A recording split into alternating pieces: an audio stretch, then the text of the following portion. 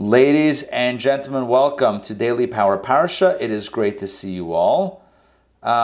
This is Tuesday. Today is Tuesday, August 3rd, and we're going to be exploring the third reading of the Torah portion of Re'eh. So without further ado, hold on. Okay, maybe a slight ado, much ado about nothing. I'm going to share my screen and get rolling. Give me a second. Oh. Let's welcome Ray back. Ray, are you back in? Hey. Welcome back. Okay. Don't worry, you didn't miss much. I just opened my screen to the third reading. Okay, let's jump in and let's do this. This is Deuteronomy chapter number 12. Verse 29. Here we go. Party starts now. When the Lord your God cuts off the nations to which you will come to drive them out from before you, and when you drive them out and dwell in their land. Okay, so let me just unpack that. So when God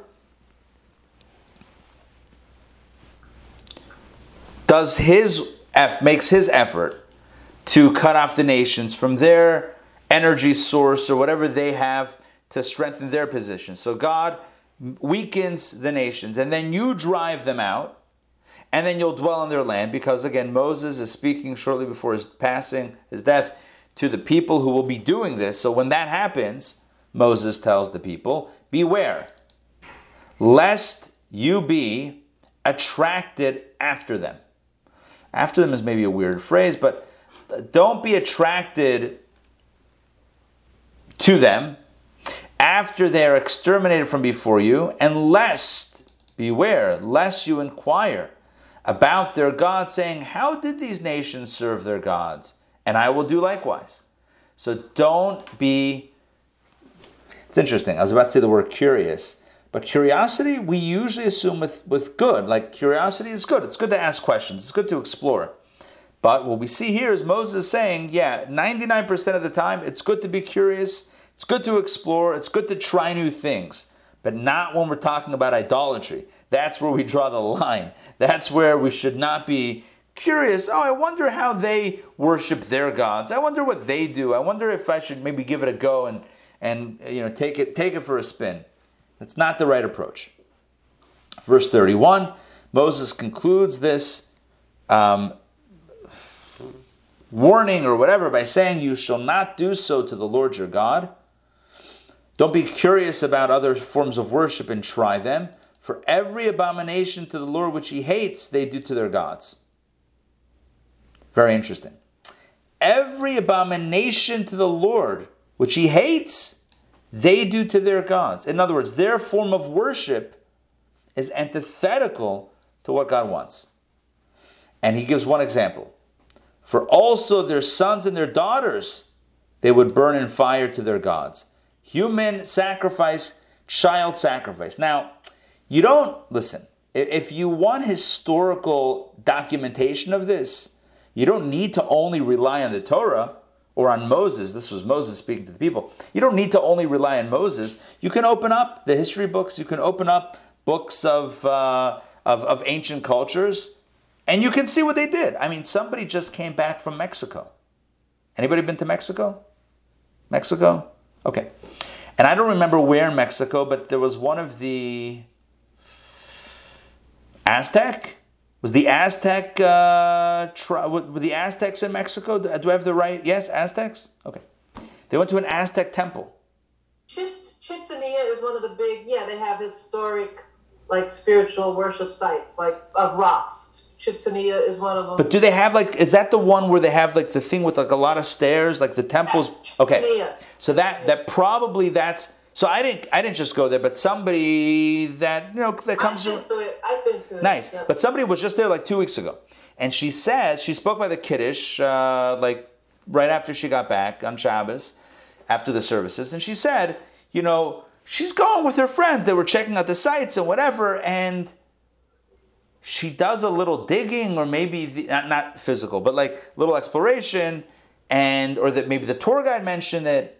There were temples that part of the worship was pushing people down the stairs or off the roof or whatever, down the cliffs. They would be doing like human worship. And then they didn't realize, because the bodies went to the water and then it poisoned them, kaput. That's how ultimately they died out or something. Listen, I'm just telling you what was reported back to me. So your mileage may vary depending on your tour guide. But she was like, this is super creepy, that we're in a place where the modality of worship was essentially human sacrifice and perhaps even child sacrifice. What I'm trying to say is simply this. Moses tells his people, right before his passing, don't be curious to wonder, well, how do they serve their gods? I wonder if we should try it. It's steeped in abominable practices. It's steeped in horrific practice. Human sacrifice, ugliness. I mean, it's worse than ugliness, right? It's like, it's horrific. And don't be, all running after that and say, well, how did they do it? Let's do what they did. We don't need to be doing that. Okay, so that kind of close out this chapter 12. Let me see if there's any Rashis over here. Okay, here we go. Beware, lest you be attracted after them, after they are exterminated from before you. So God says, this is Moses saying, but it's kind of like, after you see that I will annihilate them from before you, right? It's, imagine if God would say, after you see that I'm getting rid of them, you ought to consider why these people were exterminated. And what's the answer? Because of their corrupt actions that were in their hands. In other words, that they had choice about and committed. Accordingly, therefore, you shall not act likewise, lest others come and exterminate you. By the way, I know what I wanted to mention before. Oh, Donna, thanks for the link. I'm going to check it out. I know what I wanted to mention. Remember the story of the binding of Isaac? Mm-hmm. Yeah. So God tells Abraham, take your son and offer him as a sacrifice. This was something that all of the other nations were doing. Human sacrifice, child sacrifice. And Abraham's like, I didn't think this was us, but okay. And then God, the last second, the message comes from God saying, no. I didn't say to actually kill him. I said bring him up as an offering, put him on the altar, but don't touch him. Now that he's been put on the altar, take him down. So it seems like an elaborate ruse. Like, what's the point? Like, if he wasn't meant to be actually sacrificed, then what was the whole thing? So typically we understand that as a test. It was a test of faith. Would he be willing to kill his own son for God? Which is a little bit of a weird test. It's like, we should never be put under such tests, right? Or put others under such tests. How much do you love me? Are you willing to? I mean, that's like a bit of a extreme test. But another way to look at it, not an exclusion, an exclusion to this way of looking at it, but another way to look at it is that it's a message. It's messaging. It's a dramatic form of instructing us, and Abraham first, but also us, that God does not want human sacrifice. God does not want child sacrifice. Right? Everyone else was doing it. And God says, do it for me. And Abraham says, okay. And then God says, no, what, you thought I was serious? I mean, come on. I didn't say to actually kill him. I said, bring him up, take him down. There's no place for human sacrifice in Judaism. There's no place for child sacrifice in Judaism. It's not a thing that we do. So it's not what God wants. It's what human beings have conjured up, because human beings are sometimes, I don't know, what's the nice way to say it? Meshuggah, or misguided. Yeah, thank you. That's the word I was looking for. Like severely misguided. So people come up with all sorts of things, horrific things, barbaric things. But God tells Abraham and then tells us that doesn't have a place in Judaism. And Moses tells his people, shortly before he passes away, don't inquire after their ways of worship. Their ways of worship are not pure. Their ways of worship are corrupt and misguided and horrific. Not a good human rights what's it called again? Not a good human rights record for those forms of pagan worship. So don't run after those societies. What are we missing? What haven't we seen? You're not missing anything. Let's go back inside. Let's go to the next chapter. Okay, we're going to hide Rashi and now go to chapter 13 of Deuteronomy, book of Devarim. Everything I command you, that you shall be careful to do it. Okay, I don't know. That's in English. It reads a little awkward, at least to me. Everything I command you, that you shall be careful to do it. Okay, something like that. Basically, he's saying whatever mitzvot you get, be careful to do them in the right way. Once again, we have this teaching. We've had it in a previous portion as well. You shall neither add to it nor subtract from it. And a person might think, well, subtracting makes sense. But what's wrong with adding? And we said before, once you start adding, you'll start subtracting. Because adding means I already have an opinion as to what God wants, and already I'm the architect. If I'm the architect, I can add, and I'll also end up subtracting. So just don't get too creative here. You know, you have Hashem's laws, Hashem's will. That's what we should be doing. Let's continue. Take a look at this. If there will arise among you a prophet or a dreamer of a dream, and he gives you a sign or a wonder. So let's say somebody gets up and proclaims themselves to be a prophet, a dreamer, an oracle, a shaman, whatever you want to call it, and then performs a miracle, gives you a sign or a wonder, says this is going to happen, that's going to happen, and then verse number 3, and the sign or the wonder of which he spoke to you happens. Oh my gosh, this guy predicted what's going to happen. Ooh, it's a sign, it's a miracle. And then he says, let us go up after other gods, which you have not known, and let us worship them. Okay? So Moses tells the people, I'm out in a few days or in a few weeks. But what happens if at some point in your history, some person's going to get up there and say, I'm a prophet, God spoke to me to prove it. Here are some miracles that I'll do. And then says, you know what God told me? We should worship idols now. Moses says, you should know. I'm telling you in advance. You don't need to wonder, should we listen? Should we not listen? Legit, not legit? I'm telling you now. You shall not heed the words of that prophet or that dreamer of a dream. Don't listen.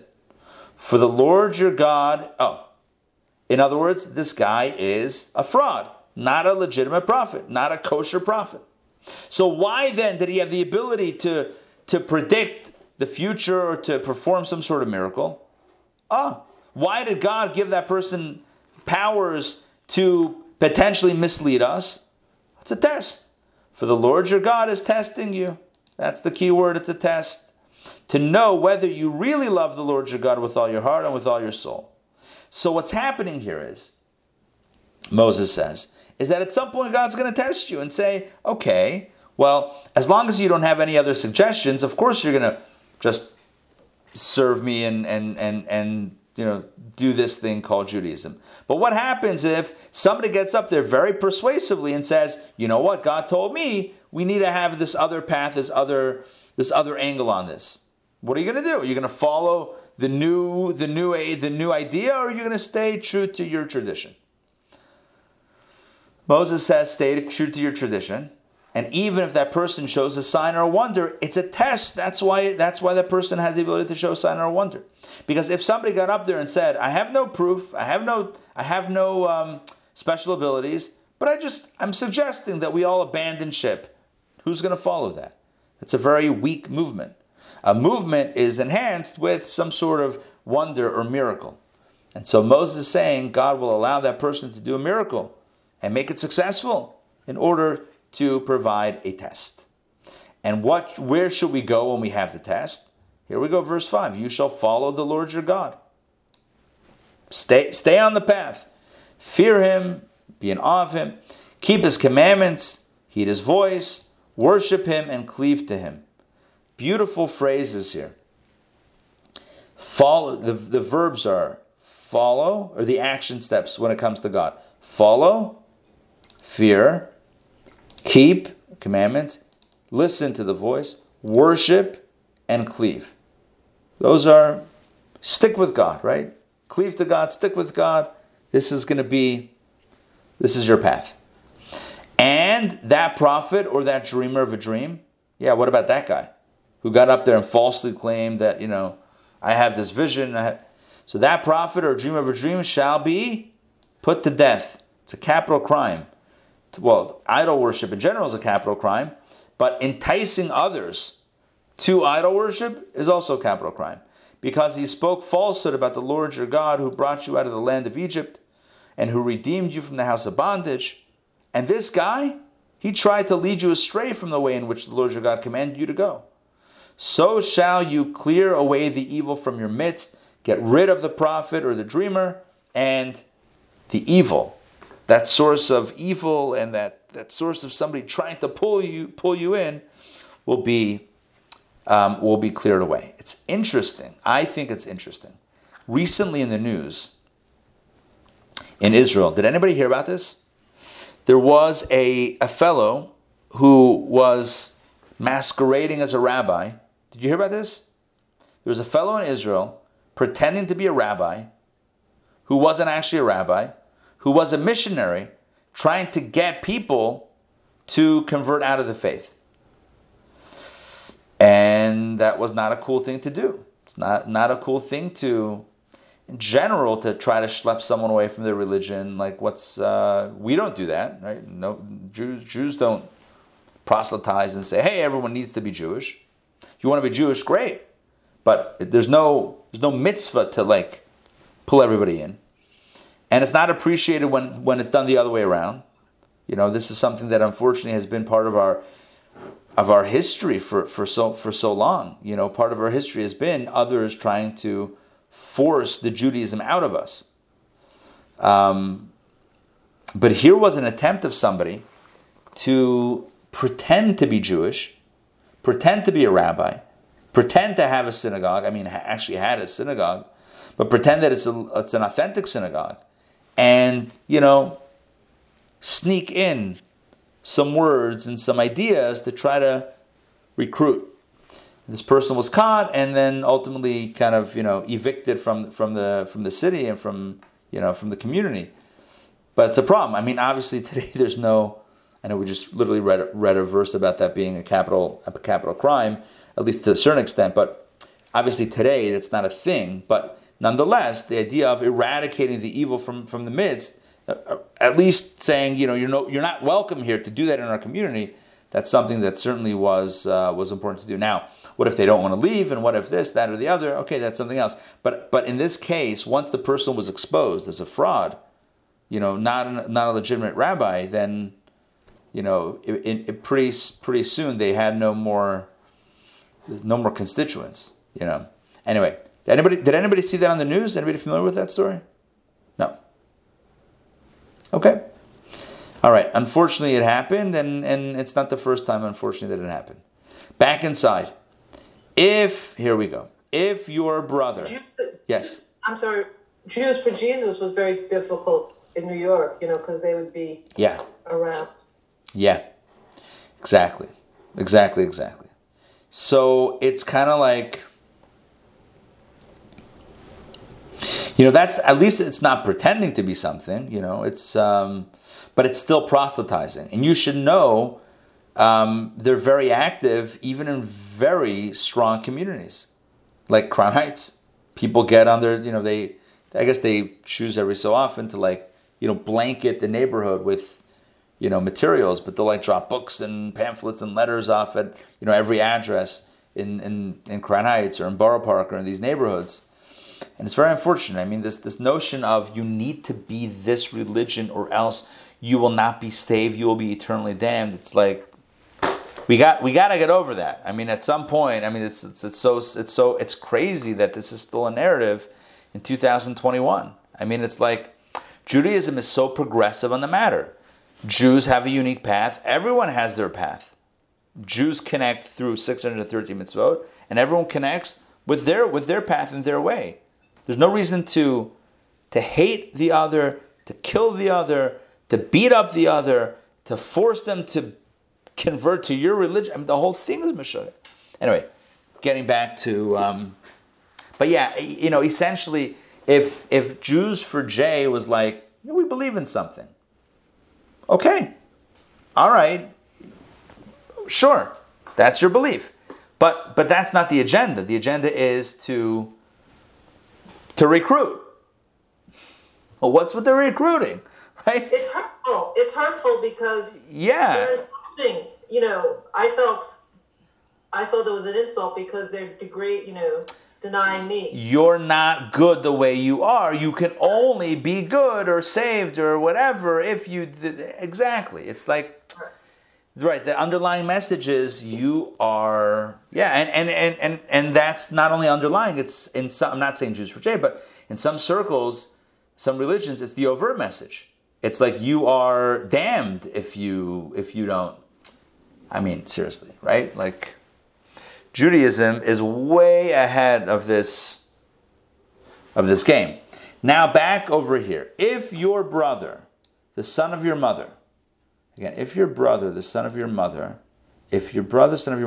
tempts you in secret,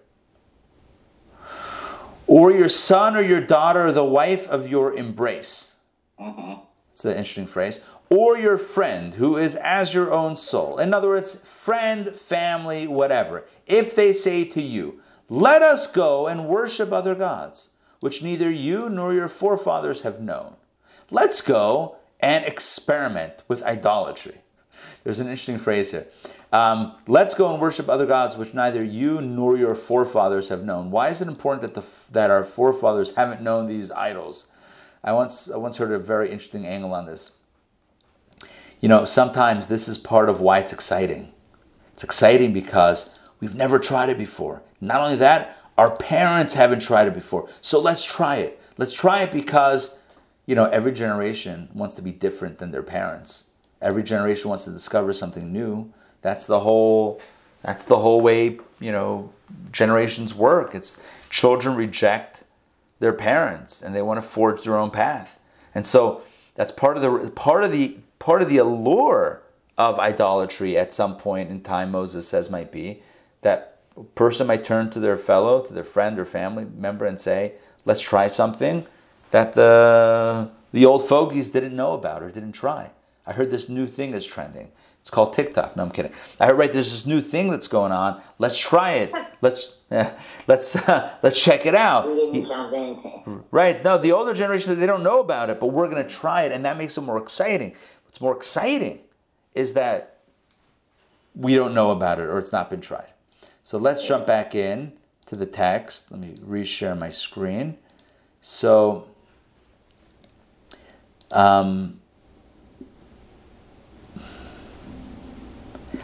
I don't know why the quotation ends over here in verse 7. I think it continues, right? The person, let's say somebody comes to you, a family member or friend, and says, let's go and worship other gods which neither you nor your forefathers have known. What type of other gods? Of the gods of the peoples around you. The idols, pagan worship. Whether near to you or far from you, from one end of the earth to the other end of the earth. So the Torah says, you shall not desire him. In other words, don't be attracted to this message. And you shall not hearken to him, and don't listen to the suggestion. Neither shall you pity him, have mercy upon him, nor shield him. But you shall surely kill him. Now, I know this sounds harsh after I just presented everything as, loving and tolerant. The point is like this. We're not trying to force anything out of anyone else. But someone comes into our ranks and says, you need to do this or you should try this. That's it. Even if it comes from within, it is punishable. Again, we don't do, obviously not today, but back in the day, this was a form of a capital crime. You shall surely kill him. It's not unlike in countries the idea of treason being a capital crime, right? High treason. This is like high treason. This is treasonous for Judaism. So it's liable for the death penalty. Your hand shall be the first against him to put him to death, and afterwards the hand of all the people. Okay, let's continue. Verse 11, you shall stone him with stones so that he dies.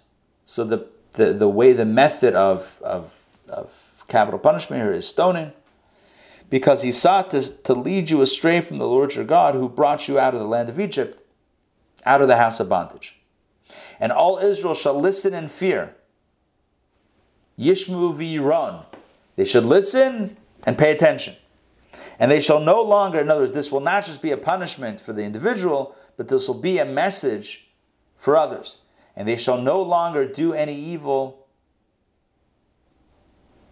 such as this in your midst. Okay.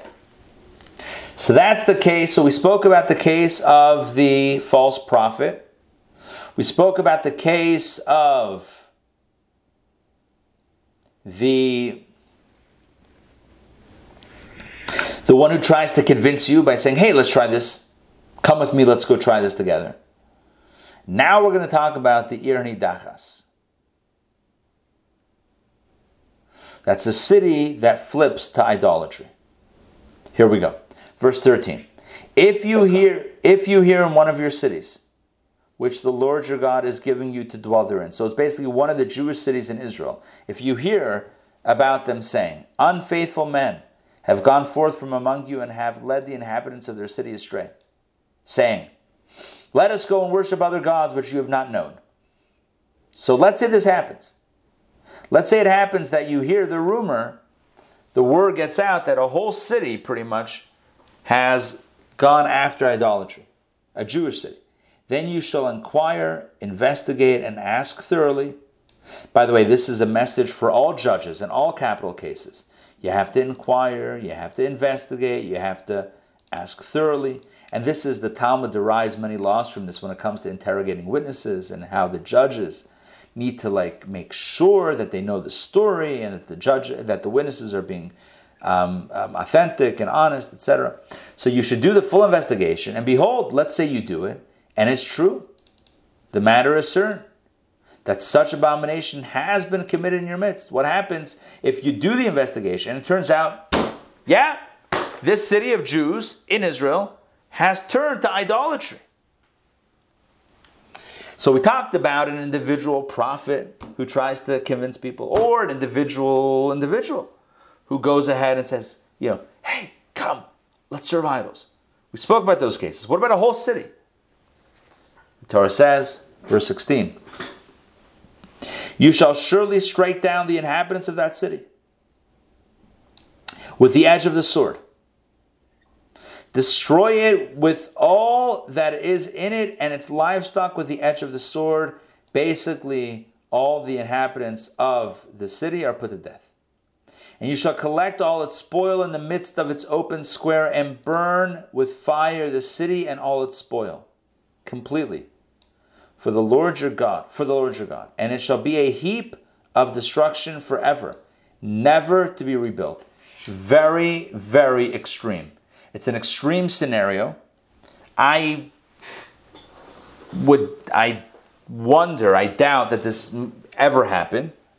But what we have, and maybe it happened once or whatever, but this certainly is not something that would be prevalent. But again, what's the scenario? Everybody turns to idol worship. And the whole city has turned away from Judaism, from God. So the law is capital punishment for the people, and all the possessions, and really the whole city, burned to the ground, never to be rebuilt again. You leave it as a remembrance, as a loss. You don't rebuild it. That is as the Torah prescribes.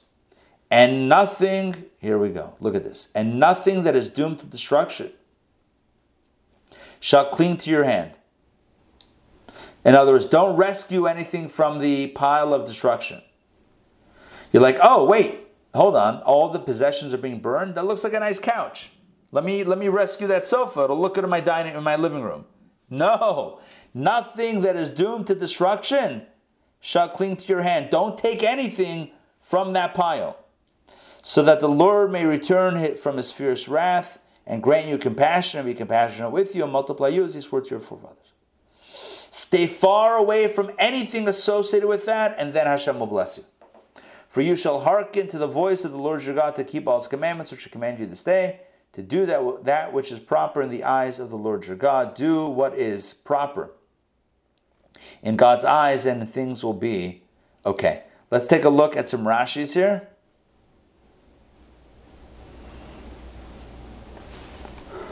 So I said last time that adding to the mitzvot would be 5 chapters of the tefillin instead of 4, or 5 species of the lulav instead of 4, or reciting 4 blessings instead of 3 for the priestly blessing. Okay, so here we go. The prophet is showing the sign. All right. Miracles are happening as a test.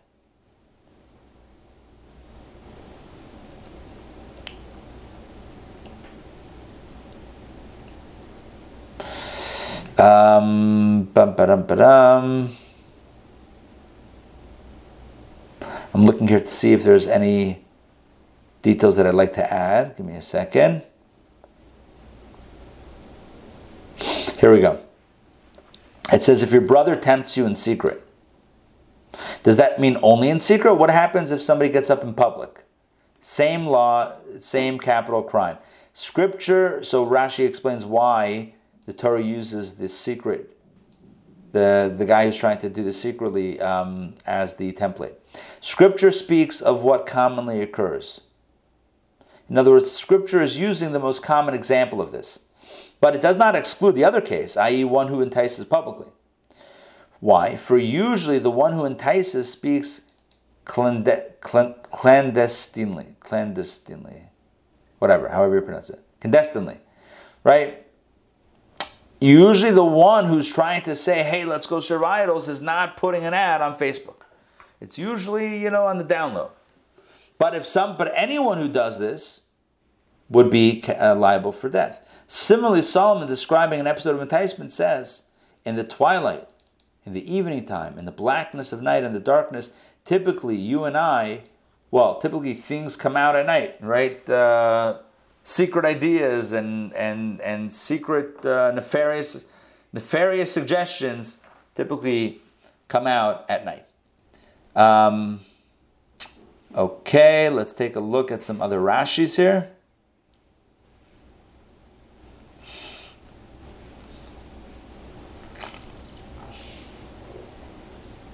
So it says, the person is suggesting to worship the gods of the people around you, whether near or far, or from one end of the earth to the other end of the earth. So Rashi says, why does Scripture specify gods that are near or far? Rather, this is what Scripture says. Through knowing the character of those gods close to you, you learn the character of those far from you. Just as those close to you are devoid of substance, so are those far from you devoid of substance. It's a very powerful idea. He says, so what a person might say, I want to experiment, I want to explore. I know that the local idolatry is Baba Mises, but maybe somewhere, maybe if I travel across the world, maybe I'll come to a place that has a good pagan, idolatrous situation going on. Let me go to the Far East. Let me go here, right? I know this stuff here. I know having a little statue to bow down to is meaningless. But maybe somewhere far, maybe there's some truth to it. Rashi says, just use some logic.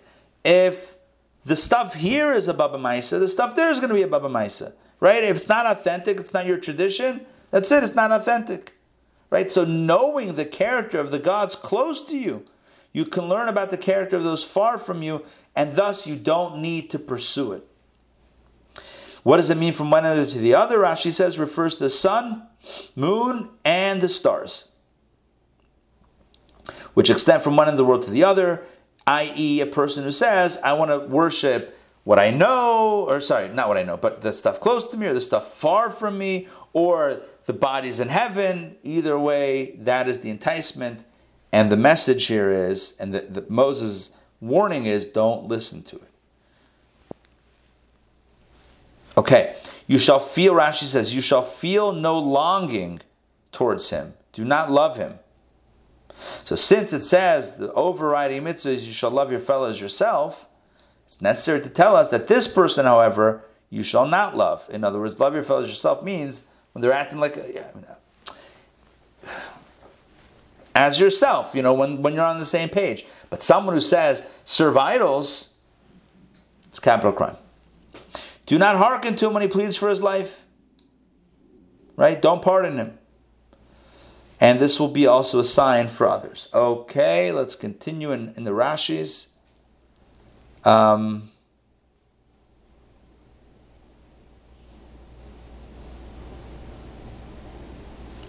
Okay, Rashi says, the Torah says, your hand shall be the first against him to put him to death. What does that mean? It means the one who is tempted to idolatry by this person has the duty to put him to death.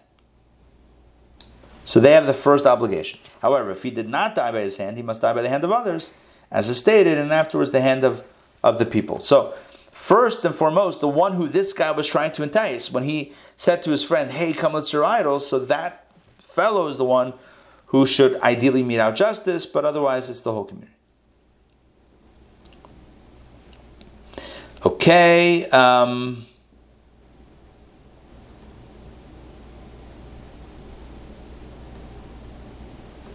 Some really great Rashis. By the way, I just want to point out this. Remember I told you that there needs to be an inquiry, an investigation, and whatever into just any case, but certainly a capital case, you have to make sure that it's legit. You hear, there's a city that served idols. 1 second, time out. Is it true? Is it not true? Who did? Who didn't?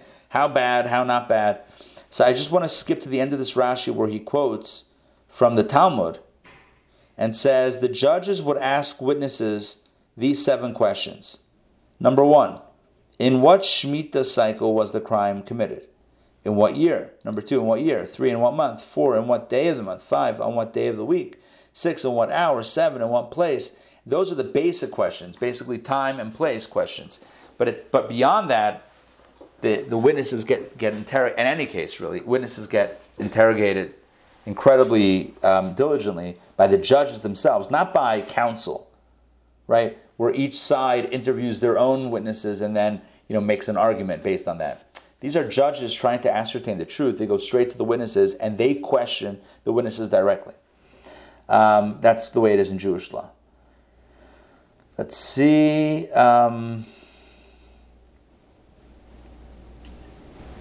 Okay. God does not like idol worship. That is for sure. God does not like idol worship, certainly not when Jewish people are serving idols. I think that's it for today. Oh, I just see Joy said she had to go. Okay, all right, that's it for today. So what's the moral of the story? Not every opportunity that presents itself is a good opportunity. Not every miracle or sign or wonder that happens is a sign or an indication that is the truth. And not every suggestion, by a friend or even a family member is necessarily healthy. We have to use our minds. We have to use our seichel. We have to use our best judgment to realize what is good for us, what's not good for us, and live accordingly. Because otherwise, we'll be too persuaded by what's going on around us. So it's important that we be diligent. Again, just because a prophet comes along and does a miracle and says, "Hey, I have a vision, I have a communication," doesn't mean it's true. Yes, that person may have some powers, but it could be God has given them the powers just to make it that much more enticing. But that doesn't mean that we should be doing it. It means that we should be rejecting it. So, just the life guidance from this that we can apply to many situations.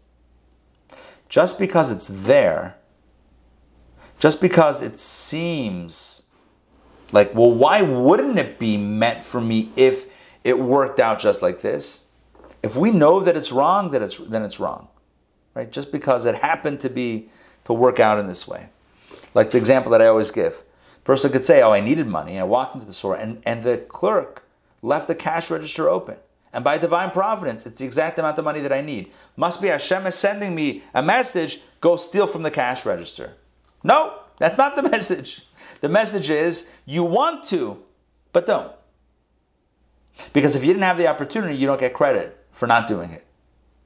You didn't have the opportunity. But when you have the opportunity and you can convince yourself, it's perfect, it all lined up, and you still hold yourself back from doing it, that's a sign of true ownership over choice and a true commitment to the right choice. All right. Yeah. That you know that it, including within family, that's probably the toughest. Yeah. That's for sure the toughest. Yeah. One knows oneself. The best still. Yeah. Right. So we know and it doesn't mean that we should, it doesn't have to get negative. It's just, no, thank you. I got my thing. The point is that not every opportunity that presents itself means that we should take it. Right? Like Yogi Berra said, when you come to a fork in the road, take it. Right? It's Yogi Berra. It's a Yogi Berraism. Anyway, so I hope this makes sense. Sometimes take the right side of the fork. Right. Oh, that's what we did learn. Yes, always the right side. So what's the message? What's the moral of the story? Sometimes life gives us tests, and the message is not to engage, it's to disengage. And that's okay also. It's good to disengage. We have our path. We don't need to be thrown askew or schlepped into any sort of, foreign ideals or ideologies. We're good. We have what we have. We have our connection. We have our path. And there you go. And we need this respect. Yeah. I looked up about the Chitzania. Yes. And it is true. I mean, it's not going to be on the link that I sent you because that's the tourist site, so they're not going to put anything right. Not positive. But I saw scientific articles that you're right about the story that you heard. Yes, there was some human sacrifice. Yeah, my understanding, again, this is based on what somebody told me that they were Googling while they were walking up, and then they found this, and they're like, I don't even know if I want to be here anymore. Basically, they would push people down the stairs, or it was made like a pyramid, or down this, whatever it was, and then they would throw the bodies into the river, and then it ended up, did you read that part? That it ended up creating disease in the community? I mean, like, talk about shooting yourself in your own foot. But whatever. It's the biggest tourist destination of that part of Mexico. It's crazy, and it's steeped in this very dark situation. Anyway, my point is not to criticize or whatever. It's just to bring out a bit of a context to what Moses says. He tells the people, you don't need to run after any other stuff because they're doing things that you don't even want to be doing. That Hashem does not want you to do. They're doing human sacrifice, child sacrifice. And I said anecdotally, by the way, even this place in Mexico, they were doing human sacrifice. Another point that you don't even know at face value. At face value, you see this marvel of architecture. And then if you don't investigate what's really happening behind the scenes. And that's an excellent point. Thank you for adding that, because it does tie into what Moses says, which is that once you start poking, you might get too schlepped into, you might get too caught up into it. So it's better to say, look, here's the deal. They have a temple, beautiful, sei gesund, it's wonderful. I got my own thing. I don't need to start looking anywhere else. I got my own thing. Anyway, Ashreinu matev chokenu, how fortunate we are to have what we have. We have Torah. We have this incredible book of wisdom and this incredible code of law that we call Torah and Mitzvot. And let's celebrate what we have.